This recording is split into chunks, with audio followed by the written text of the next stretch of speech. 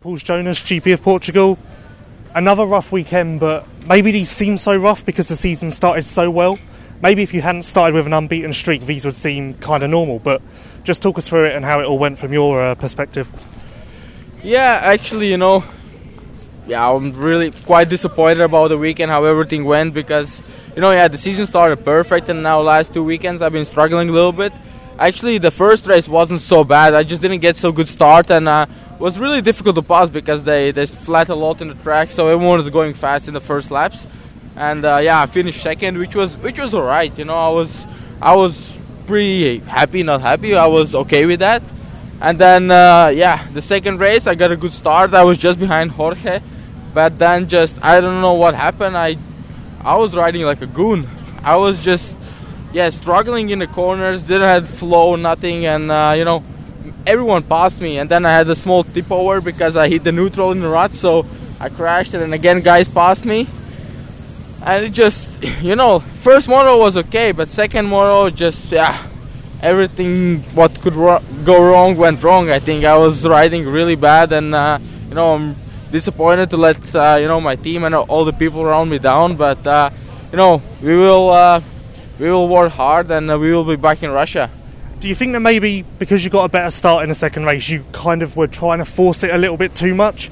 You had Prado right there, you wanted to make up for the first moto in Trentino, so maybe you were just trying to push a little bit too hard, and then obviously it wasn't coming naturally to you, and then the mistakes started happening and it all started to unravel a little bit. No, actually not.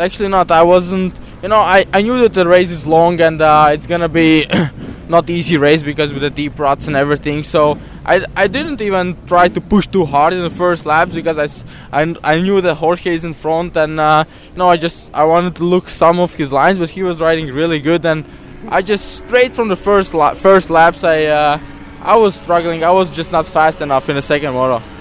Is this frustrating for you? Like, are you okay with this? Obviously you're still the series leader, and we shouldn't forget that because obviously that's the position you want to be in, but finishing off a podium 2 weeks in a row, is that tough for you to accept? Yeah, for sure.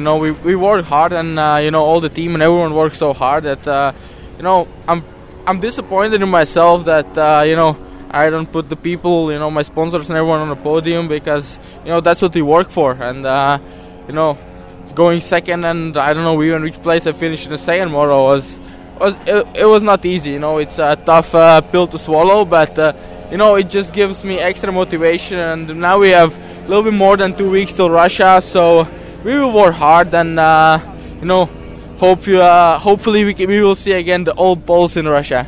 I guess the most frustrating thing is even last year, when maybe the competition was a little bit higher, you didn't have weekends like this. Your worst weekend was a fifth, and I know that consistency was important to you again this year. So does that even make it even more difficult to take?